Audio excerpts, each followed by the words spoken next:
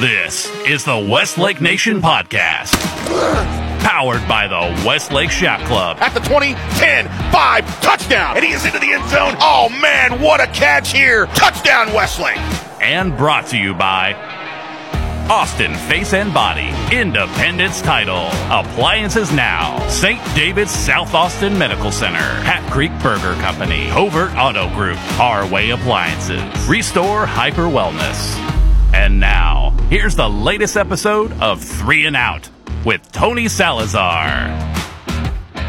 Well, Coach, back this week after a big home win, and the first time Dripping Springs has come to Chaparral Stadium. I think it lived up to the hype. That is a very good football team, a football team that's obviously going to contend in the playoffs. They're going to make a run like they did last year, and I think when you lose your quarterback in the first game of the year, you're forced to find yourself, and I think Dripping Springs has found what they wanted to do. What are some of the things you learned about your football team by playing against that football team? We learned a lot. The competition is obviously there, that they matched the physicality with which, we're accustomed to playing. That was a good, measuring stick for us and our kids to kind of get ready for playoff type football. It's a 4-round playoff team right there. And they've done that the last couple of years. So they have kids that played a lot of football. And the biggest thing that stuck out to me was there's 11 starters on defense that are all seniors. That's going to look a completely different, defense next year for those guys. But this year, obviously, they're playing at a high level because they've all played together. And as I look across at our offensive line, we have one senior up front right now. I'm finding for our young, relatively speaking, offensive line to go out there and to match, lock horns with that football team, those seniors on their defensive line, their linebackers. Obviously, that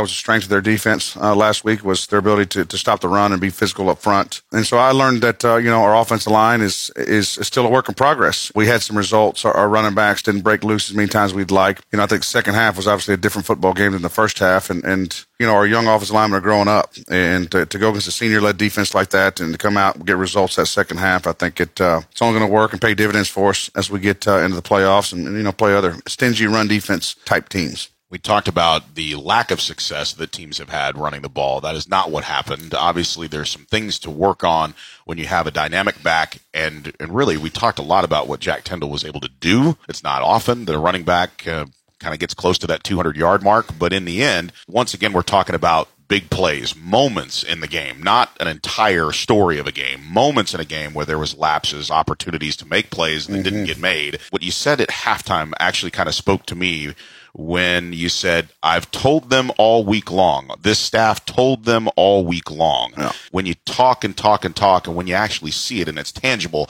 how that flips the switch. We're teachers, coaches are teachers, and we're trying to teach these kids the opponent's demeanor, their strengths, their weaknesses, just like we do in the classroom with teachers. And we're trying to teach these kids about life and how to be great young men and great student athletes. And along the way, we try to tell them, let's try to learn from others' mistakes. Let's not have to go out there and make that mistake ourselves just so it can be validated what somebody told you was going to be the outcome.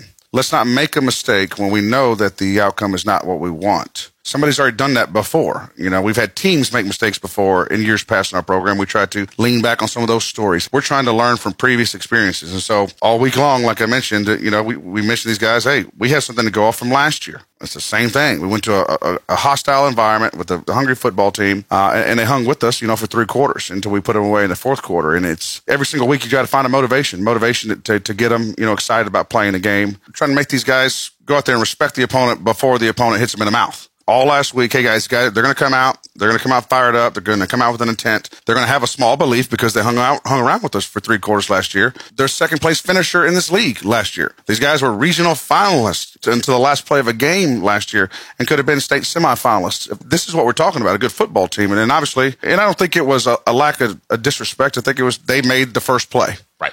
They made the big first play. It was the 71-yard run, and you take that 71 yards off of that big rushing total, it's more human-like. They made the play early. We didn't. There was an opportunity for us to make a play. We didn't. They did. We came back and made another play on 4th and 1 to go play action pass on a big jumbo heavy set that we hadn't seen yet. And this is what I tell our kids every single week.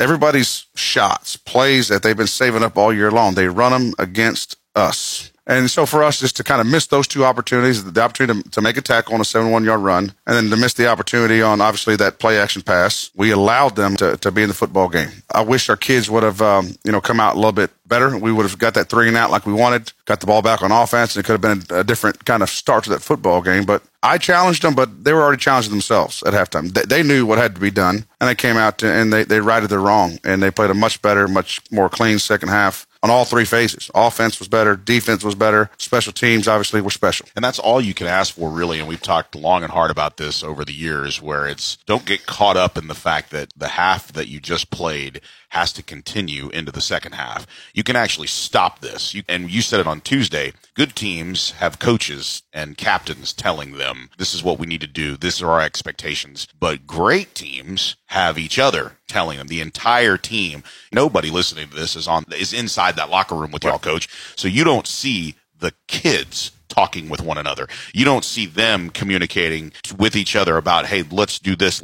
And the coach is kind of in the background saying, okay, what do you think of this? What do you think of this? And I go back to what Ty Ingram-Iser said a few weeks ago. It's a collaborative effort, and that collaborative effort is what we saw in the second half. The ability to come out and immediately make a statement, get that first drive, 3 plays in the end zone, and here we go. Set the tone for the second half and completely forget about everything that happened in the first half. Yeah, I mean, that was one of the biggest drives of the year for us. There's no doubt coming at halftime, and they worked so hard to get that 14-7 lead, and they enjoyed it all for about a halftime, a minute and a half into the second half where it's tie ball game. And now we're back to feeling good. Guys are believing. We're no longer trailing. Now it's just, let's see if we can kind of get this thing rolling and see if we can't, put this thing away. And what a big drive for our offense and that moment to go down there and kind of answer that bell the second half. Defense continued to find ways to get the ball back to the offense. And then, heck, everybody in the world saw it if they didn't.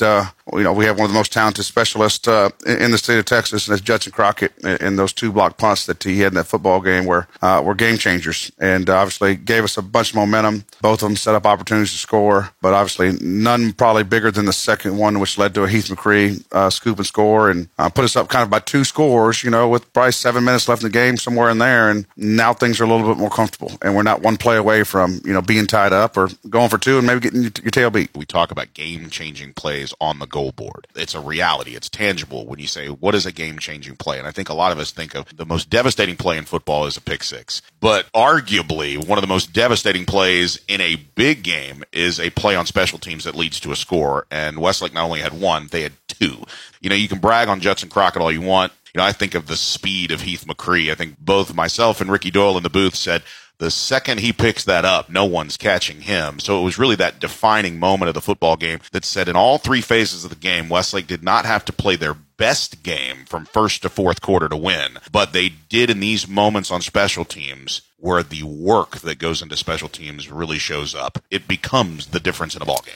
I'd be remiss if I didn't take this opportunity to tell this whole world about, what an awesome job that our special teams coordinator, Blake Dunham, does with our kids. And it's, he's got an infectious personality, fully invested, and he's all in with special teams, and the kids can feel it. It's an infectious mentality when it comes to how you can impact a football game with your specialists. And we've built that culture for the last few years. And then obviously we've been putting the word special into those special teams and making game-changing plays. And, typically speaking, Joe, most teams, they get punts blocked. It's a recipe for disaster. And most times when you get a punt block, you lose the football game. And so for us, like you said, to get that twice in a game, these are the type of plays that can create momentum, field position, and obviously lead to scoring opportunities.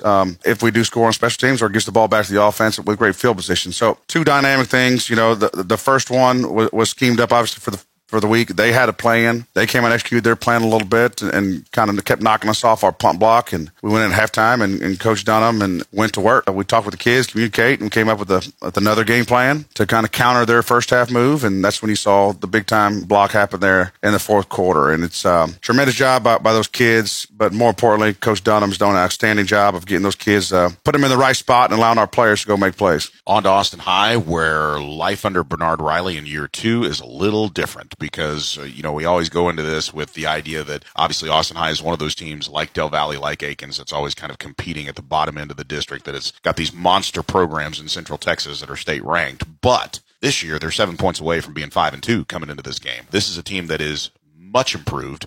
This is a team that has played in some tight games and has been in games late. You take away some of their, obviously lost to Stony Point, you take away the loss to Dripping Springs, and every game was within a touchdown, and most of them are within 3 points, and when it comes to Johnson, within 1 point, with a chance to win the game. 2 district wins. They have been competitive. What do you see? Because what I think a lot of people see is the defensive effort is there. Right. I mean, there's a much improved Austin High team from last year. I think Coach brought in some veteran coordinators that really shored up the defense. They really shored up the offense. They got 2 quarterbacks that they rotate in and out. They trust both to do some things. And, going back to their defense, like you said, they're sound. They're lined up correctly. There's no glaring pre-snap weakness where you should be able to attack because they're misaligned. And that's no disrespect, but there's been a case once upon a time, or just a physical mismatch that we might try to exploit. You don't see that. They got some height, they got some size, they've been in the weight room, they're at the right place at the right time, like you said. And for the last couple of years, they've been averaging probably giving up 40-something points a game, and now, like you said, they're right there on the mid-20 point, and it's keeping them in every ball game, and it's giving their offense a chance, obviously, to score enough points to go out there and have a chance to win in the fourth quarter. So hats off to them. They're a much improved football team, and obviously for us, that's a good thing too, because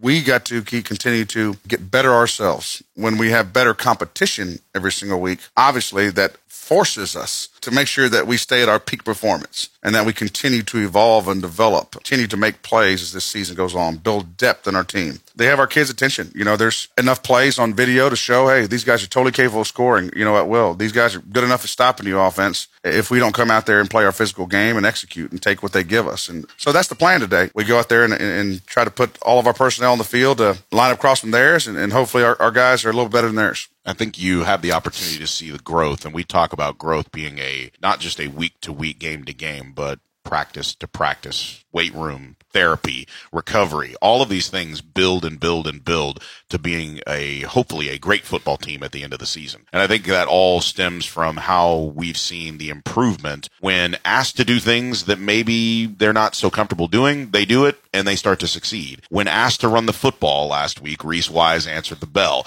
It was very similar, almost eerily similar, how effective the running quarterback scheme from a year ago worked as well as it did. That's a game where you look at, hey, that's grown men on defense attacking everything that normally works well for Westlake. Kirk Rogers had that plan going in. It was very, very clear that was a big, big part of why Westlake was so successful a year ago and why they were successful on Friday night. Yeah, obviously we needed the extra blocker. They had a bunch of guys in the box down there, and they're talented linebackers that quickly exchange with all of our pulls and gap schemes and zones, or running sideline to sideline. So when you run your quarterback, you can use your tailback obviously as an additional blocker. And so obviously there was some read game in there where they're trying to take away our running back read, which is typically where we hand the football. And so now that they take away the running back read, our quarterback pulls the football. Young sophomore quarterback did an outstanding job last week of taking care of the ball. Number one, we didn't have any turnovers, so that's a big plus. And then number two was obviously he ran with a purpose. Ran behind his pads. There was some big chunk yardage there. The first touchdown in the third quarter we talked about was probably about a 19-yard quarterback power that he ran up the middle. And, probably a lot of people thought would have been tackled about 10 yards short, but continued to run behind his pads and ran hard and got in the end zone. So it obviously brings a dimension to our football team that we like. Whatever the defense is telling us to do is what we're going to do. And, we saw it the week before against Anderson. We kind of knew going that game, they're going to give us they're going to load the box and it's going to be throwing the ball. He threw for 5 touchdowns. And then this week it was going to be, they're loading the box, they're going to stop the run, but we're still going to play our physical game and we're still going to run the football. And so when they took away our running back, obviously our quarterback gets in the mix and was a great change up for us. So they couldn't just sit there and sell out on our running back, and it obviously came back to help us in the long stretch. Final thought, Coach, when you have a performance like that against Dripping Springs, and obviously you go into a game and a stretch of games that Westlake is favored to win, the message cannot change, and I'm interested to know what that message is. And I know that it is not unusual to be in this 3-game stretch, but I think you said it on Friday night after the game was over. After all of the emotion and after all of the celebration is over, we still have 3 games. We still have 3 games in front of us. If we want the district title on our own, we've got to go take it. And I think that mindset of having that 30,000-foot goal, that program goal of winning a district championship, I think that keeps everybody laser focused. That's it. That's the first task, that we got to check off, and it takes 3 more games to get that done. And obviously we put ourselves in a great position here to control our own destiny. If we win these next 3 games, they're going to hand us that trophy, and it's going to say Westlake Chaparral's district champions, 26-6A. And that's what our kids want. We don't want to share a thing with anybody. We want to go out there and say that, this football team earned, the right to be this district champion. We're proud of that because of the level of competition in this district. There's great football teams in it. There's teams that are going to be playing a lot of playoff football. And so to come out of the regular season with your regular body of work, a district championship season, that's objective A around here. We're going to continue to work towards that, continue to try to obviously build some depth here the next couple of weeks. We want to be peaking here in November and December. We don't want to be peaking, in August and September. So that month's coming around the corner. We're a couple of weeks away. There's going to be only really, really good teams left at that point in time when we get to November, and we got to be playing our best football. We can't be digressing. We've got to continue to evolve. We got to continue to develop. We got to continue to execute in all three phases. Coach, as always, thanks for the time and good luck. Yeah, thank you, Joe. You've been listening to the Westlake Nation podcast.